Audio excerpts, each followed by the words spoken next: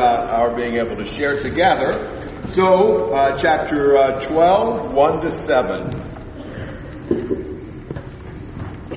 Then the word of the Lord came to me, saying, Son of man, you live in the midst of the rebellious house, who have eyes to see but do not see, ears to hear but do not hear, for they are a rebellious house.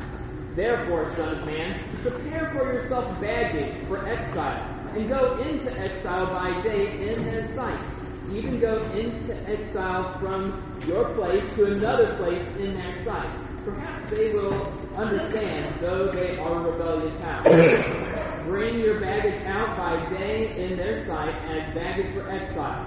Then you will go out at evening in their sight as those going into exile. Dig a hole through the wall in their sight and go out through it. Load the baggage on your shoulder in their sight and carry it out in the dark. You shall cover your face so that you cannot see the land, for I have set you as a sign to the house of Israel. I did so as I had been commanded. By day I brought my baggage like the baggage of exile. Then in the evening I dug through the wall with my hands. I went out in the dark and carried the baggage on my shoulder in their sight. Alright, so verse 2, you live in the midst of a rebellious house. These exiles were still rebellious people.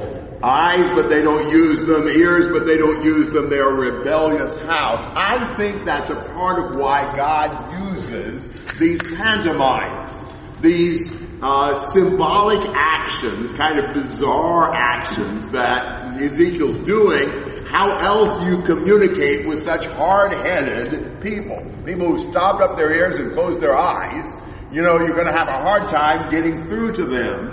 So Ezekiel will act things out in some kind of odd ways, drawing curious spectators who maybe will start to think about, what does all this mean and why is God saying for him to do this? Now, God is letting him know as he keeps doing all through this. He's letting them know ahead of time not to have an overly optimistic expectation of how they're going to respond. They're rebellious people. Don't expect from people like this you're going to get a positive response. But God wants them to hear it anyway, whether they're listening or not. As we said, it's comforting to know that evangelizing is proclaiming the word. Evangelizing is not having success at having people be converted. So, go. Now, he says, son of man, here's what I want you to do. Did you notice the operative phrase in this section? If you took all of the in their sights out, it'd be about 40% less long, right? He just kept stressing, do it in their sight, in their sight, in their sight, in their sight. He wants them to see this. So what's he having Ezekiel do? Well, he wants him to pack his bags. You know, they're going like they had done when they went into exile.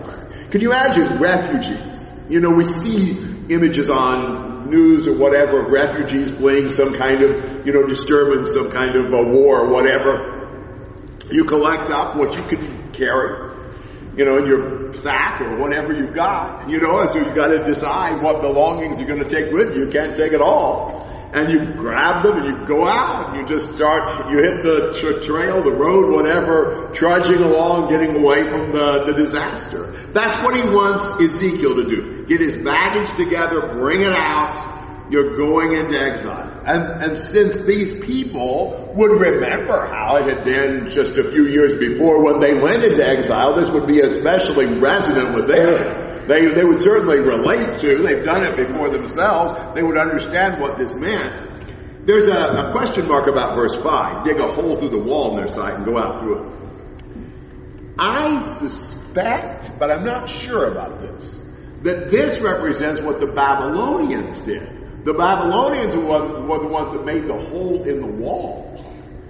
And so my guess is he's both the refugee leaving, and he's also the Babylonians digging the hole through the wall to get in to destroy them. That could go either way, but I think that may make more sense. But at any rate, he goes into exile, so to speak, here in Babylon, symbolizing what he was, what they were, really symbolizing what the rest of the people in Jerusalem would be doing. This is actually what's going to happen in the city. The rest of them are going to go into exile as well. Thoughts and comments? Okay. 8 to 16.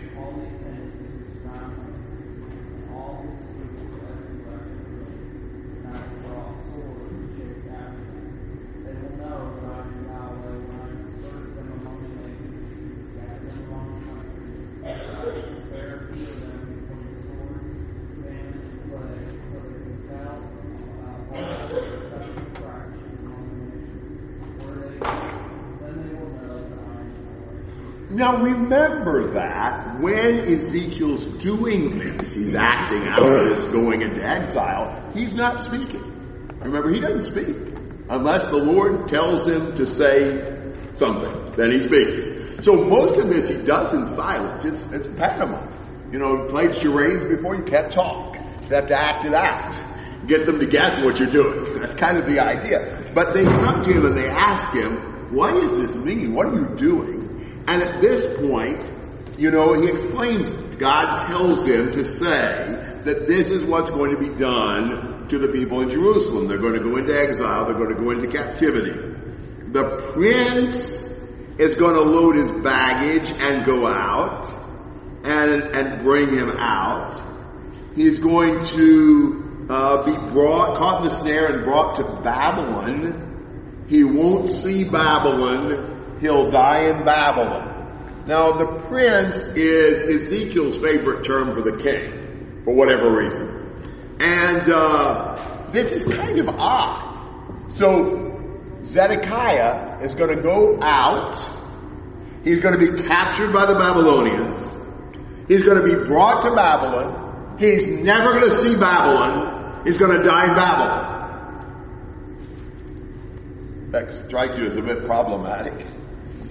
I don't know if this was true or not, but Josephus, the Jewish historian, said that Zedekiah rejected this oracle because it was contradictory.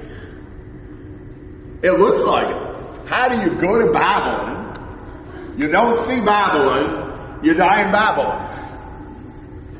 Well, exactly the way they did it with Zedekiah, as a matter of fact. Because when he was captured by the Babylonians, they slaughtered his officials and his sons before him, and then gouged his eyes out and took him to Babylon. He went to Babylon, he died in Babylon, but he never saw Babylon. Who would have ever thought that's how this would work itself out? That was pretty incredible. But it was exactly what God said, even though you'd have read that at first and thought, wait a minute, that can't happen that way. So, that's what's happening. The nation, the people of Jerusalem, they're going into captivity, including the prince, Zedekiah. He's going to spare a few that they can show the nations why God judged them by the nations recognizing their abominations. Thoughts and comments through verse 16? Yes, Dave.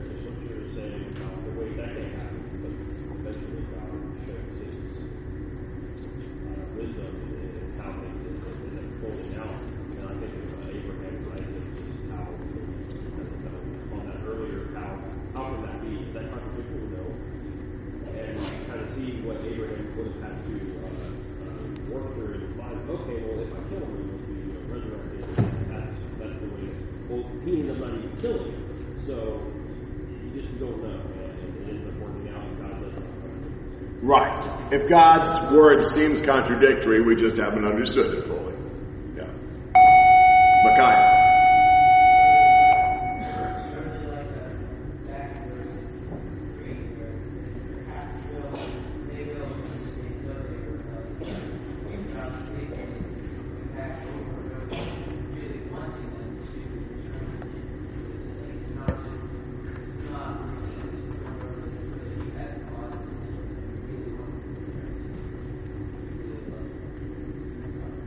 Yes, amen. He really wanted them to return. He does love them. He's seeking for them. Yes, Michael.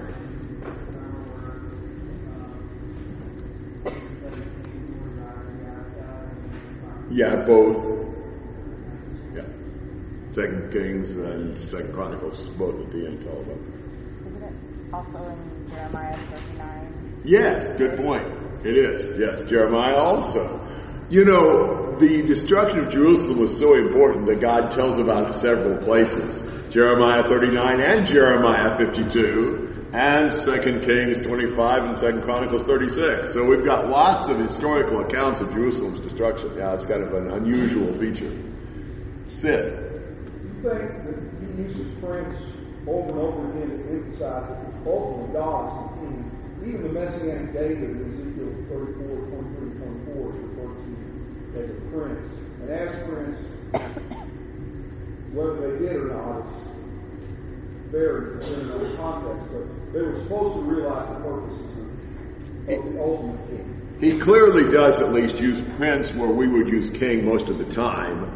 Maybe he does that to show God's king. I'm not really sure about that. I'm not sure the reason, but he does do it consistently. Some people have said, well, that's just he's diminishing Zedekiah. He's just a prince. He's not really a king. Well, that would work with Zedekiah, but it doesn't work with the Messiah being the prince. So I think that's not an adequate explanation. So maybe what you're saying is right. I don't know. Other thoughts? All right. This one's kind of interesting. Imagine this: 17 to 20.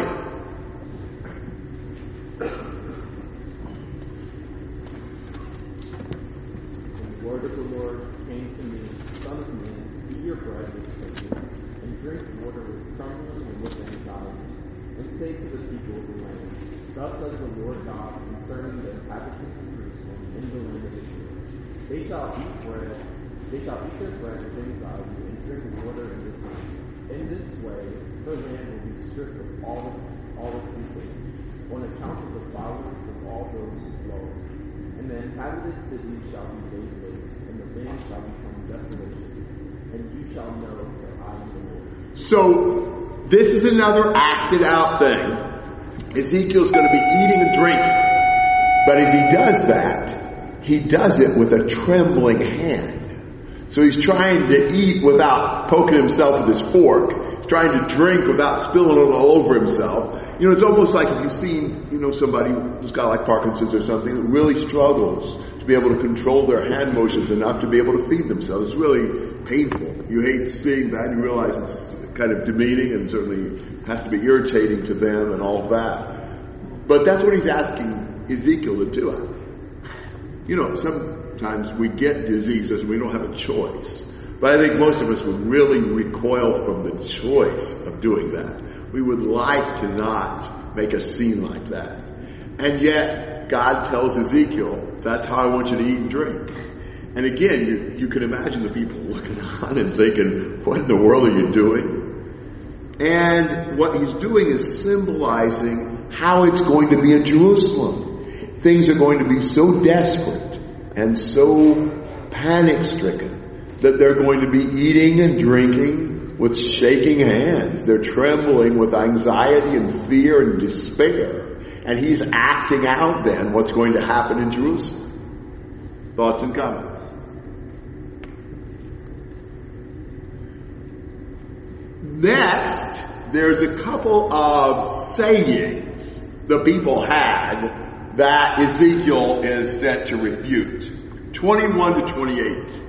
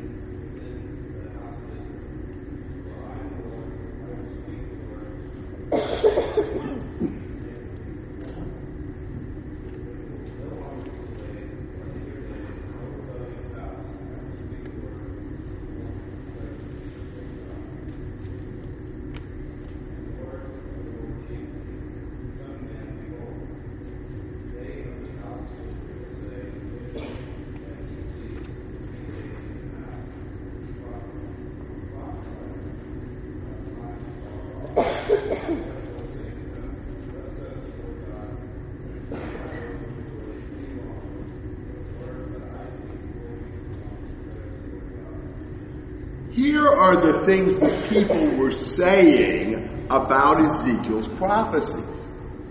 They were saying, it's been a long time he's been saying this, and it never happens. You just can't believe it, that these doom and gloom people, they've been harping on the same note forever. They talk tough, but nothing ever happens. You listen to all those warnings that could just drive you neurotic, and so the vision fails. It never happens. It's not true. You can see that a little bit. Ezekiel has been saying for a while now, Jerusalem's going to fall, and for that matter, Jeremiah had been saying it a lot longer than that, and so forth. And it hadn't happened, and pretty soon we get kind of like, it's not going to happen. Yeah, that's just those prophets, they just go off on that story like they always do. Can you see that being said? Can you see that happening? And what's the cure for that? Yeah. God says, well, we're going to deal with that. They won't be able to say that anymore because I'm just going to do it. And nothing will silence a false slogan like the actual judgment coming. So they kind of had to learn the hard way that saying that the promise, the threats were never going to happen was not true. They also would say in verse 27, well, it may happen, but not for a long time. Well, there's a way to handle that one too, and that's to bring it right away, and that's what God's going to do. So they kept trying to argue either that the prophecies just weren't true or that they wouldn't happen anytime soon, so that it didn't really affect them. And when God hears them do that, he just lowers the boom right then. And that way that silences those little ways they dealt with that, those little excuses they offered not to pay attention to the prophecies. People will do that sometimes. We'll get lulled to sleep. God hadn't come back yet. Jesus hadn't come back yet. He's not going to come back. Right. It's easy for us to think that. It's easy for us not to recognize that the Lord is in control and that he will bring his judgment to pass. Thoughts and comments? Yeah, Jay. This is how I'm going to call him God, because he says, I know that there's some among you who say that I am soft in letter, or hard in letter and soft in person, but if I wanted to, I could demonstrate to you, how I listen to so called me. I can prove my apostleship to you, and it's funny. Mm-hmm. Sure. Other thoughts? All right, look at chapter 13. Somebody read 1 to 7.